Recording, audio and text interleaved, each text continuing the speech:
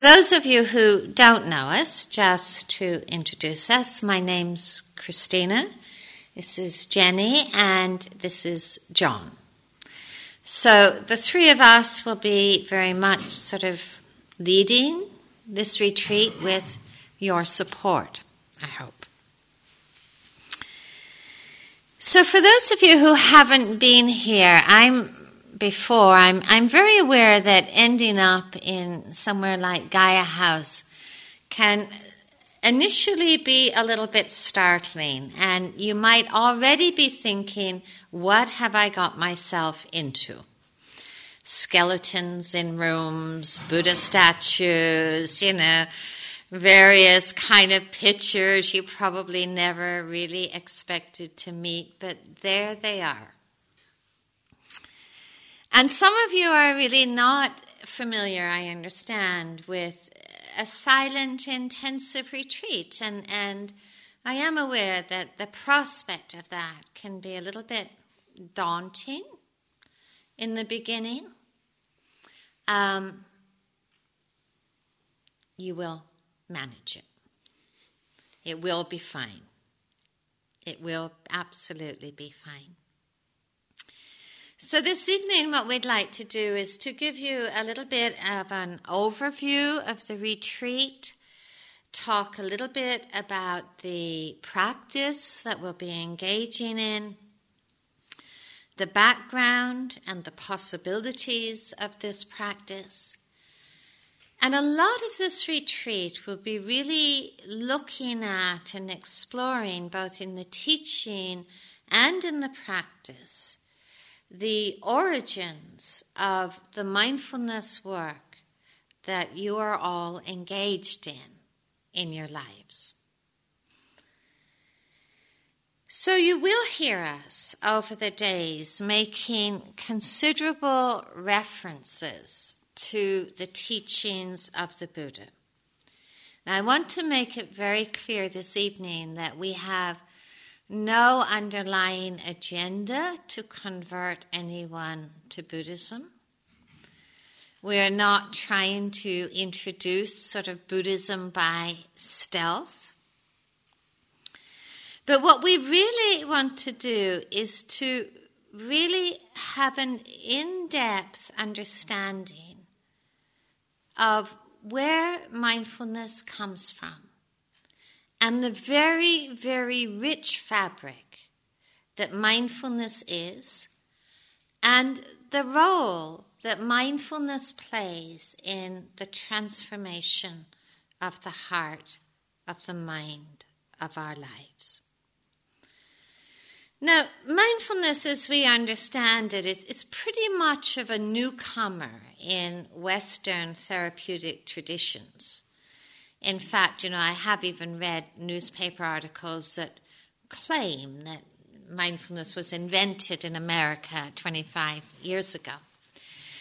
I did write back to the journalist and say that told them they missed 2 zeros off the 25, that this is actually being... Mindfulness is very central in most spiritual traditions.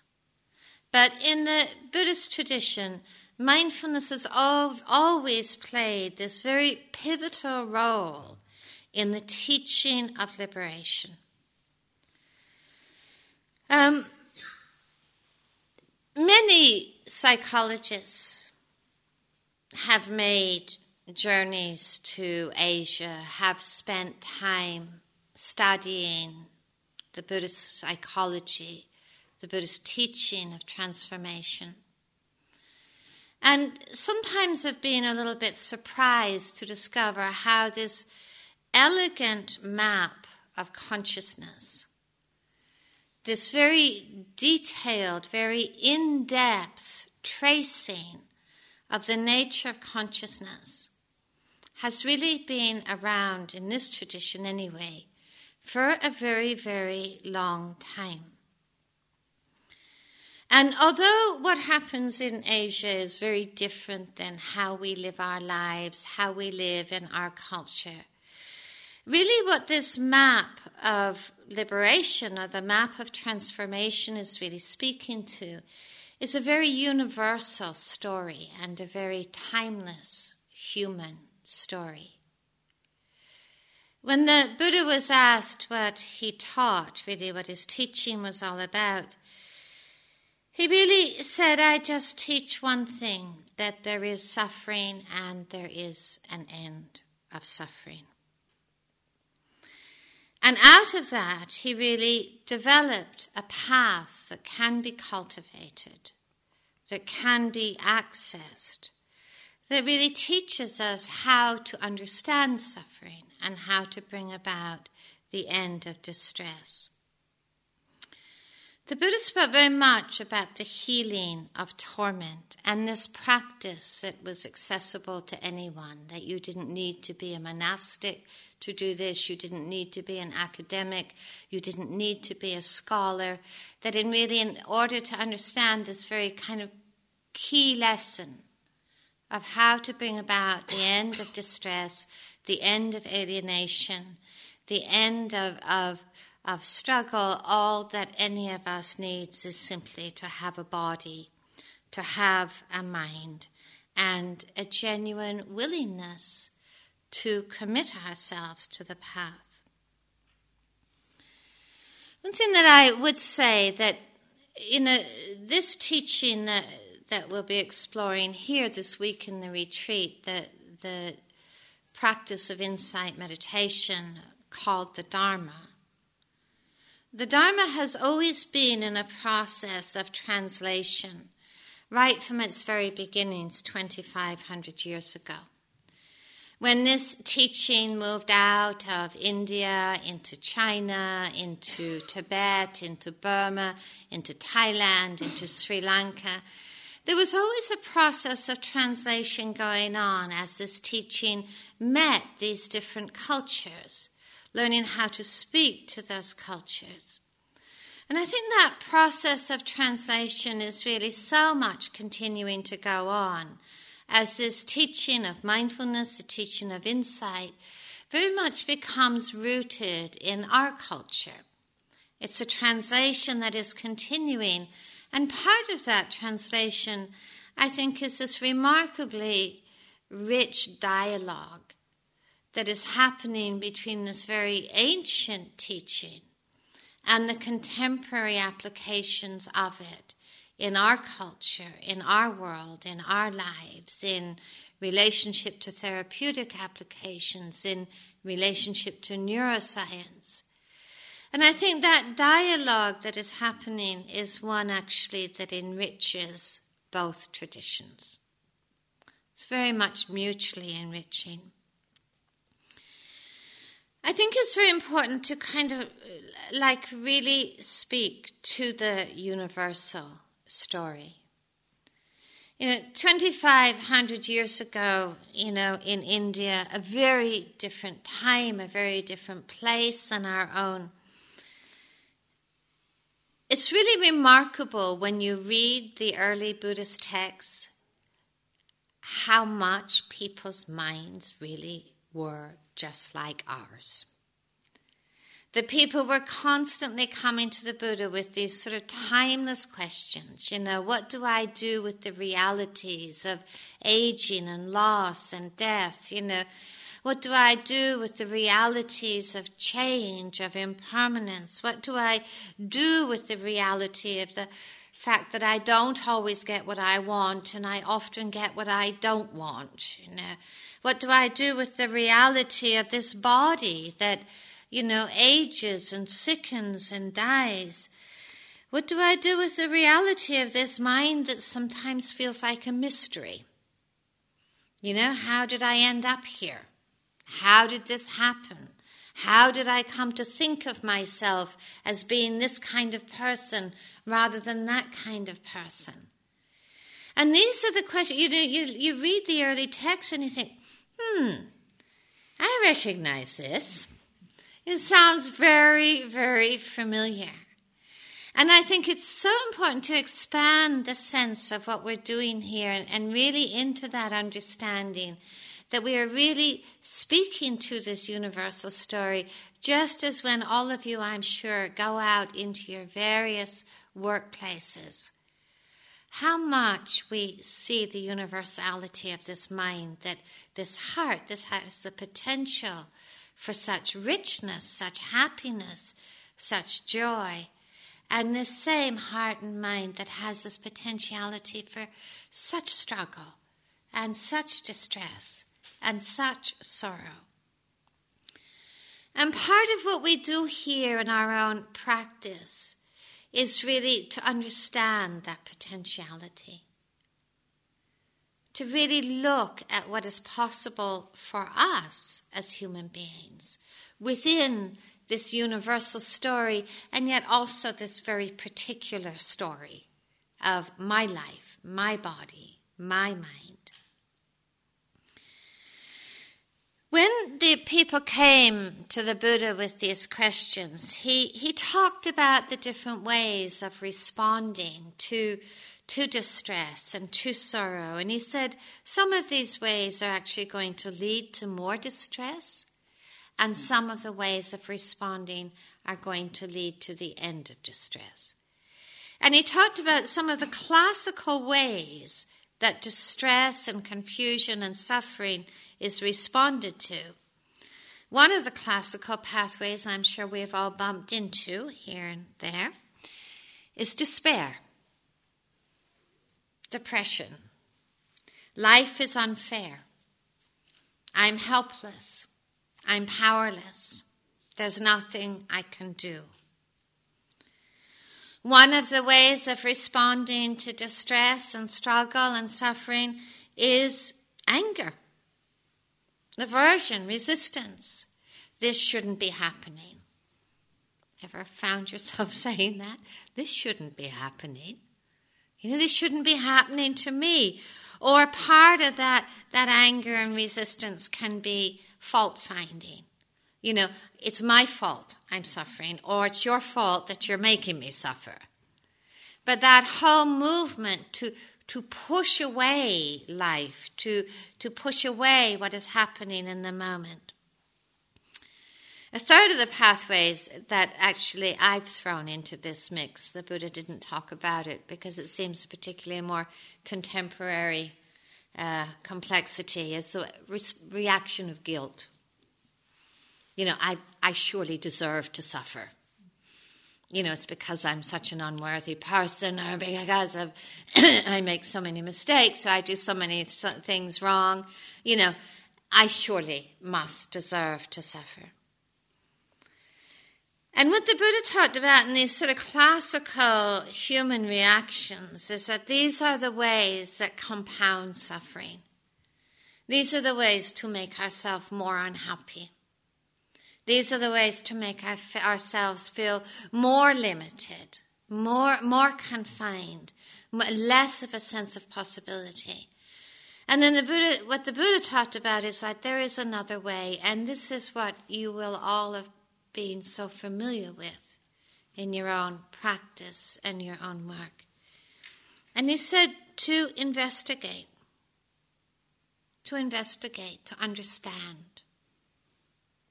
to be mindful, to explore, to inquire, to look at the ways that perpetuate pain and to look at the ways of healing and liberating.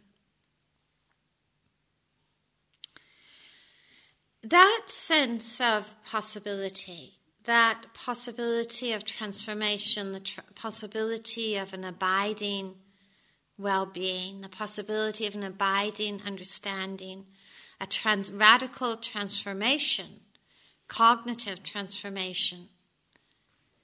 I think this is what has always kind of attracted people to this tradition and to this practice. But I think that is also kind of a timeless story. It is what attracts people to come into many of your clinics, many of your therapeutic situations. That sense that it is possible to actually find the way to heal our hearts, to liberate our minds, to bring about the inner transformations that really do bring suffering and struggle to an end.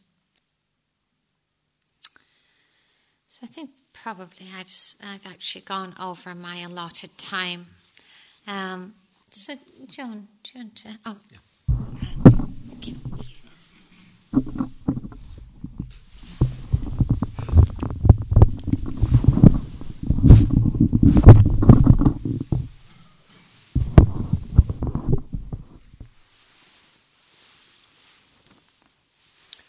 So let me add my own very warm welcome to that Christina has offered. It's really lovely to see you here. I want to talk about some of the general attitudes that it's helpful to bring to and cultivate in the course of this retreat. In many parts of our lives, there's a fairly direct link between the action that we will and getting the outcome that we want. If I want this microphone to be a little bit higher, I just will the action, and if that would just be, even with a little adjustment, I can get the outcome I want. There's a sort of fairly direct linkage. But you may already have noticed that in meditation experience and in inner experience more generally, that doesn't quite work the same way. However much I'd like it to be so, I cannot simply will myself to have a calm and peaceful mind and ping, it happens, just in the way that I was able to get the microphone where I wanted it. Similarly, however much I'd love to be overflowing with kindness and compassion and to have deep and clear insights, I cannot by an effort of will alone make it happen. We can't force our experience to be a particular way. That doesn't mean that we're helpless, because the core insight the Buddha had was that suffering arises as a result of a set of conditions, but it can also cease if we change those conditions and create a different set. So although we can't will the end of suffering, we can arrange conditions which make it more likely that it will happen. But we need to bring a different approach to it. We, if you like, plant seeds. We work like a gardener or a farmer. We till the soil beforehand. We water. We weed. And then we have to trust the process and allow the conditions to mature in their own good time, if they will. I'm sure many of you have already used this kind of horticultural metaphor in introducing mindfulness-based applications to encourage patience on the part of your clients. Well, really, that's the model of this whole retreat, that we can't force things to happen, but we can, by cultivating certain conditions, make it more likely that they will happen. But we have to be patient and trust the process. So what are these crucial conditions? Well, obviously, some of them are the specific meditation techniques we'll be focusing on, and you'll be getting instructions, perhaps more than you would like, from day to day on those. But there are more general conditions that are equally as important as these specific techniques. Conditions that, if you like, create a background, a climate that we can nurture every single moment as best we can within the retreat, that can facilitate the process that we're seeking to support. And we can begin that right now. Clearly, mindfulness is one of those background conditions.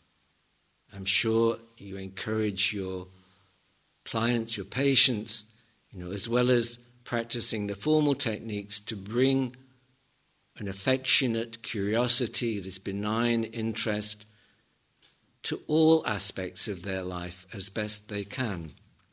And that's an encouragement that we will offer frequently throughout the retreat. I mean, that'll be a very familiar emphasis to you, I'm sure.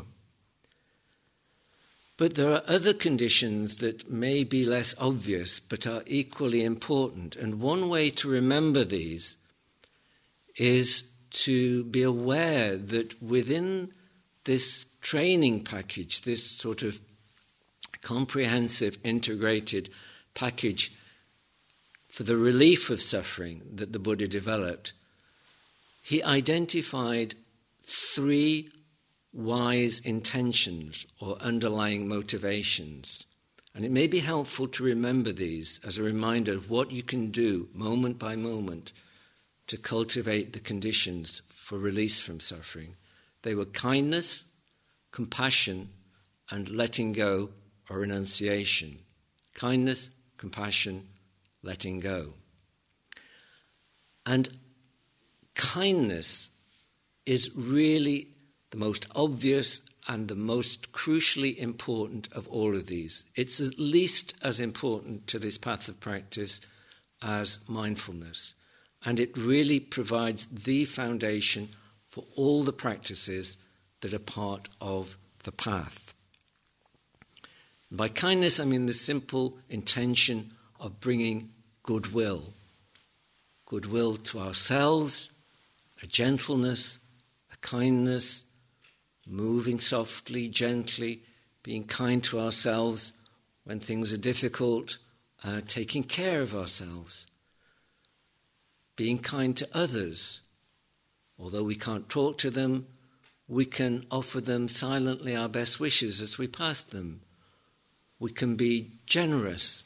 So in a work period, if you've finished up and there are other people carrying on, you can nurture that spirit of generosity by just going and helping them. If there are flies or wasps trapped trying to get out of a window, we can let them out.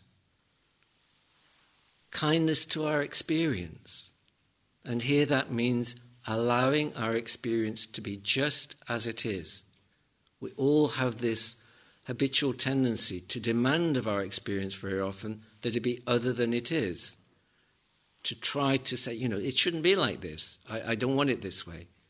And obviously, what we're about is nurturing conditions in which suffering will release. But the way we do that is initially, offering our experience the kindness of letting it be there, without getting into a struggle with it, without demanding that it be other than it is.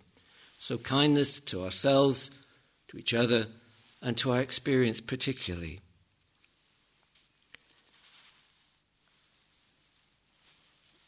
Patience is equally a part of that kindness to our experience. You'll have many opportunities for practicing that. Big retreat, long queues. Rather than sort of fretting, this shouldn't be so, it should be organized better, it's an opportunity to allow the experience to be as it is and see what you can learn from it. The second wise intention, compassion. And really this is kindness in the context of suffering. It's allowing ourselves to open to suffering in ourselves and in others, and allowing the heart's natural response of resonating with the suffering and wishing wholeheartedly for a healing of that suffering to arise. And this, as I'm sure many of you will know, become increasingly important in people's recognition of what's vital in MBCT, MBSR. Results from the work that's been going on in Exeter near here show that, if you're trying to understand what carries the effects of mindfulness-based training, it's changes in self-compassion as much as mindfulness that are important. So we've got many opportunities when our mind's all over the place, when it's difficult, when we might ordinarily get on ourselves and start criticizing ourselves, judging ourselves, these are the opportunities to bring compassion to ourselves. The third wise intention, renunciation, letting go. And there are two aspects to this. The first I've already touched on, really, which is letting things be as they are. Letting go of the struggle, the need to have things be different. To let go as best we can of the shoulds and have-tos. There's this lovely phrase I bear in mind, the mind of non-contention, which means not getting into an argument with our experience. The second way we can cultivate this attitude of letting go is by cultivating simplicity. In principle, mindfulness is so simple. The idea of bringing mindfulness to one moment at a time, taking care of this moment, and in that way taking care of the next moment, and so of everything that unfolds thereafter. But I'm sure you found while it's simple, it's not easy. And it's not easy because we forget to be mindful, we forget to take care of the moment. And that's because we've got so many things on our minds, the busyness, the agendas, the to-do list, the decision-making, the planning. Here is this amazing opportunity just to strip all that away, to let go of that, to live very simply. All you're asked to do is walk, sit, listen, eat, go to sleep. And so the invitation is very much to take advantage of this unique opportunity, just to lay aside, perhaps make a little pile of them right now by the side of you, all the agendas you've been carrying these past few days, all the concerns, all the issues, all the deadlines you're working towards. Just breathe out, relax, soften, make a pile of them, little pile, big pile. Just here, they'll wait for you, I'm sure, and just see if you can find this space of a little more simplicity and just focus in on the moment.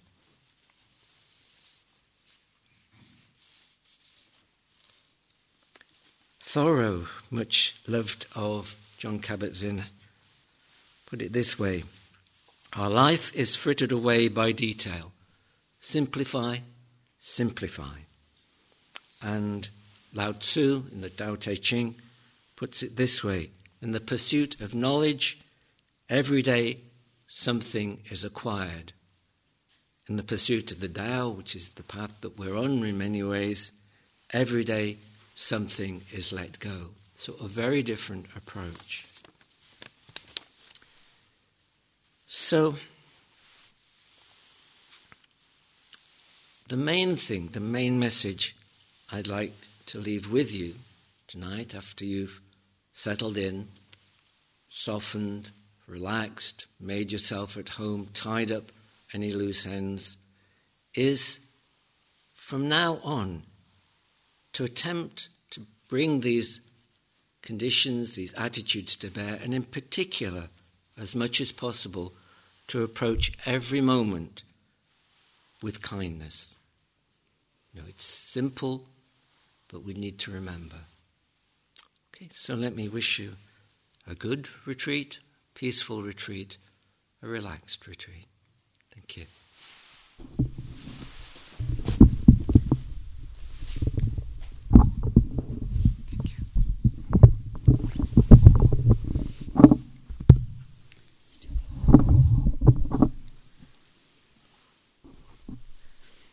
So yes, I'd just like to add my very warm welcome to Gaia House. I feel very fortunate and privileged to be assisting John and Christina on this retreat, as they've both been important teachers to me over the years, both personally and in books. So, and I'm sure to some of you as well. And if they haven't been in the past, I'm sure they will be in the future.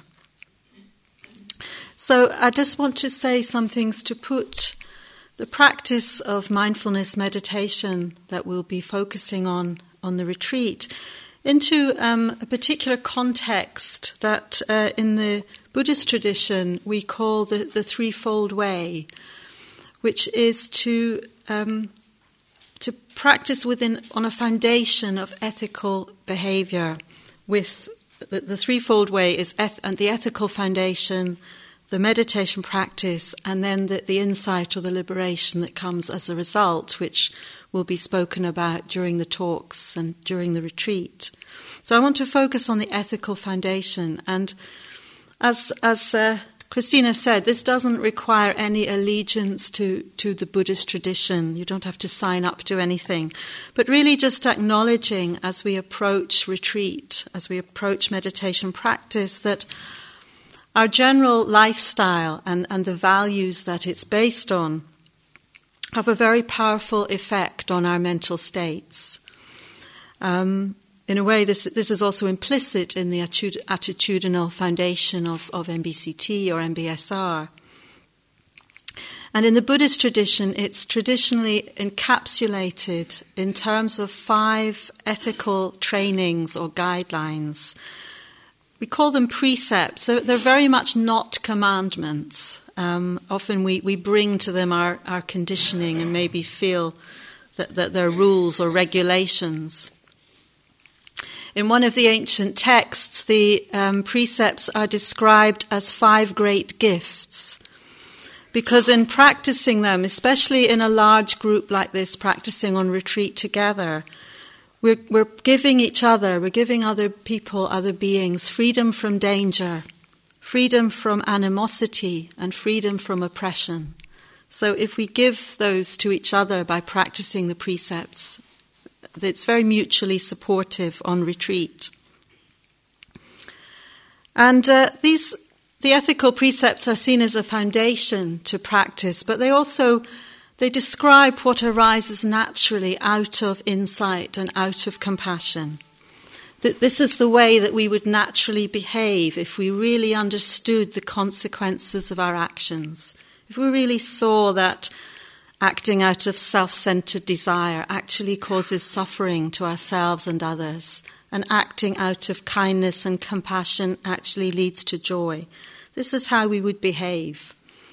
But in the meantime, taking these 5 guidelines on as precepts supports us on that journey. And they describe aspects of behavior, but they also really are rooted in our mental states. So it's part of training our mind to take on the precepts. To practice them requires mindfulness. It requires care and attention. So the first of the 5 guidelines, the training precepts, is to abstain from killing or harming any living being. And John has touched on how this might inform our relationship to the small creatures that we might find in our rooms, spiders and wasps and whatever. Within the Buddhist tradition, there is some debate about how this relates to meat eating and vegetarianism. I think it's more important just to be aware of the potential suffering that might be caused by the way we live our lives. But on the retreat, the invitation is the option is to eat a vegetarian diet. But I think more importantly, really, than thinking in terms of not harming is, as John was saying, to think in terms of kindness and generosity to those around us. As he said, it's a crowded retreat, and there will be plenty of opportunities to practice tolerance and patience to each other. The conditions are not perfect. I'm not quite sure what perfect retreat conditions would be, but you will find many times during the week that there will be a gap between how it is and how you would really like it to be.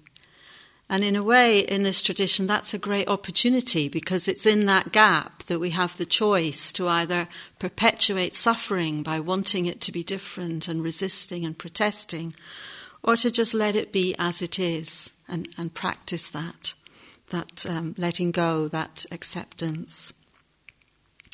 So basically the first precept is abstaining from harm and therefore behaving with kindness. The second principle is not to take anything that isn't clearly given to you. And obviously, in terms of the retreat, just being really clear what is being offered and what isn't. But again, it invites a practice of generosity and considerateness to each other. So if you're not quite sure that something is being offered or is being given, just to check that out. The third principle is not to exploit any other person through sexuality. And on retreat, the invitation is to abstain from any sexual activity at all. Out of respect for everybody else that's here, and just as a way of really channeling our energy, focusing on the practice.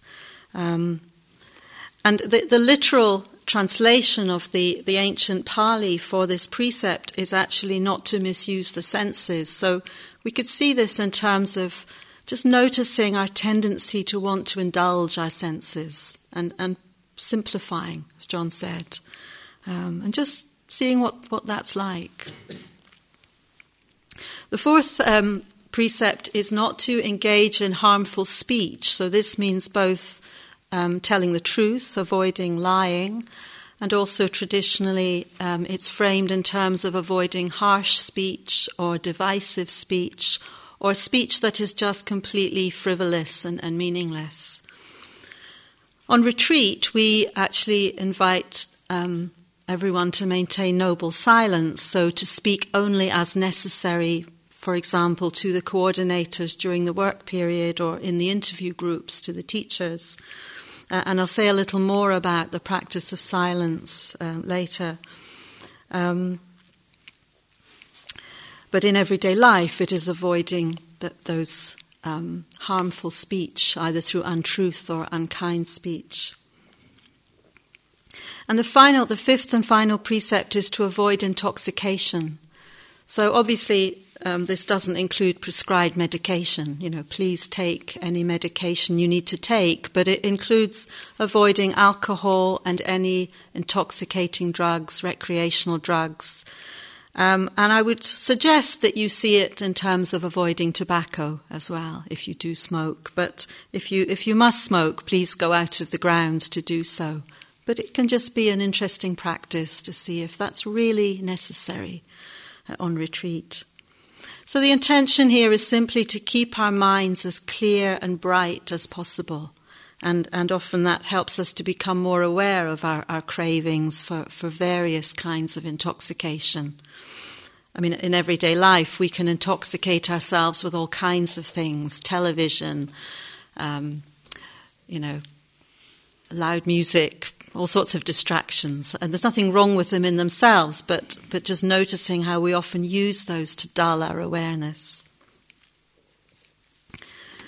So these are very much invitations to really just see what it's like to just have that level of awareness around those 5 areas of our behaviour. And I just want to say a little more about silence, because this can be very challenging if you're new to a completely silent week-long retreat. And the idea of the silence is really just to give support to our meditation practice and to mindfulness in general. So it's a very different way to be with other people than we're probably used to.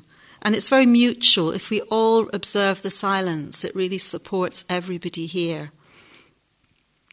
So we can drop our concerns about what kind of image we're projecting, what kind of impression people are having. We don't have to be witty. We don't have to impress with our repartee. So it can be a great relief to drop all that. And it can be challenging. We can't just escape into conversation when things get tough.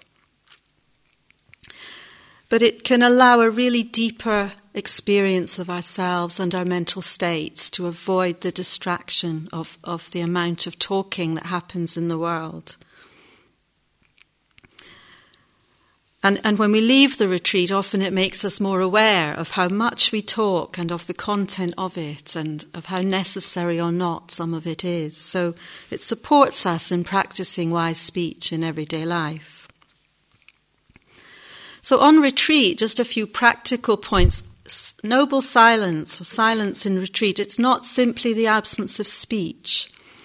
So really inviting you to let go of reading while you're here, whether it's Dharma books or novels, really, just keeping them in your bag if you brought them with you. And just allowing, again, that other way of distracting yourself, just letting go of that. You may like to write some notes on the talks, but really, again, avoiding writing copious journals or taking detailed notes and kind of trusting that the experience is going in without writing it all down. Sometimes it can just... I know one of the first retreats I came on here, I completely ignored this instruction, wrote a copious journal, and then the next day looked at it and thought, this is just a record of the minutiae of my mental states, and they had all gone by the next day. So it was a great relief to just let go of it. One of the very challenging things, I think, on retreats nowadays is the access that we all have to mobile phones. And so silence includes not texting, not checking your texts, and not phoning anybody.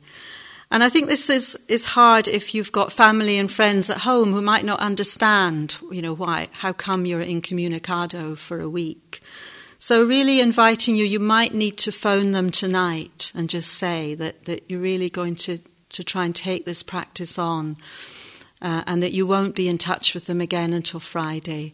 Now, obviously, and I know for one or two people here, there are some really good reasons to make an exception, that if there's somebody at home who's sick, there's somebody at home, there's a need to be in contact. Of course, you need to be your own judge of that. But if there are any emergencies at home, they ought to have the number of Gaia House. And if they phone, there is an emergency mobile phone number that is on the answering machine. So, again, if you need to give that number to somebody, please do that this evening so that they can get in touch if they need to. And I think the coordinators are very willing to put your mobile phone in a box for the duration of the retreat if you just would really like to not even be tempted. And there will be a waking bell every morning, so you don't need to use it as an alarm. So if, another couple of things about communication. If you're concerned about somebody, please don't write notes to each other, to other yogis, other meditators, but just draw the attention of one of the teachers or one of the coordinators that there's somebody you're concerned about. And of course, if you have any questions or issues you need to connect with the coordinators about, and of course there'll be reasons to write notes to teachers, please do so. But with a sense of what's really necessary as well. When you need to communicate, do it by leaving a note on the notice board for a teacher or a coordinator.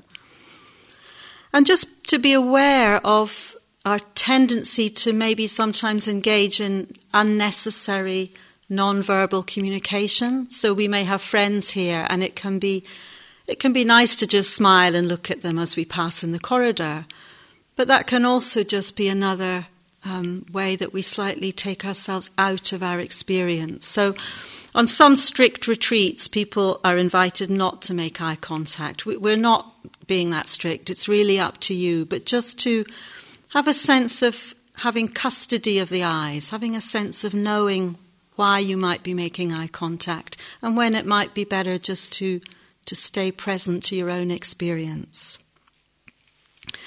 So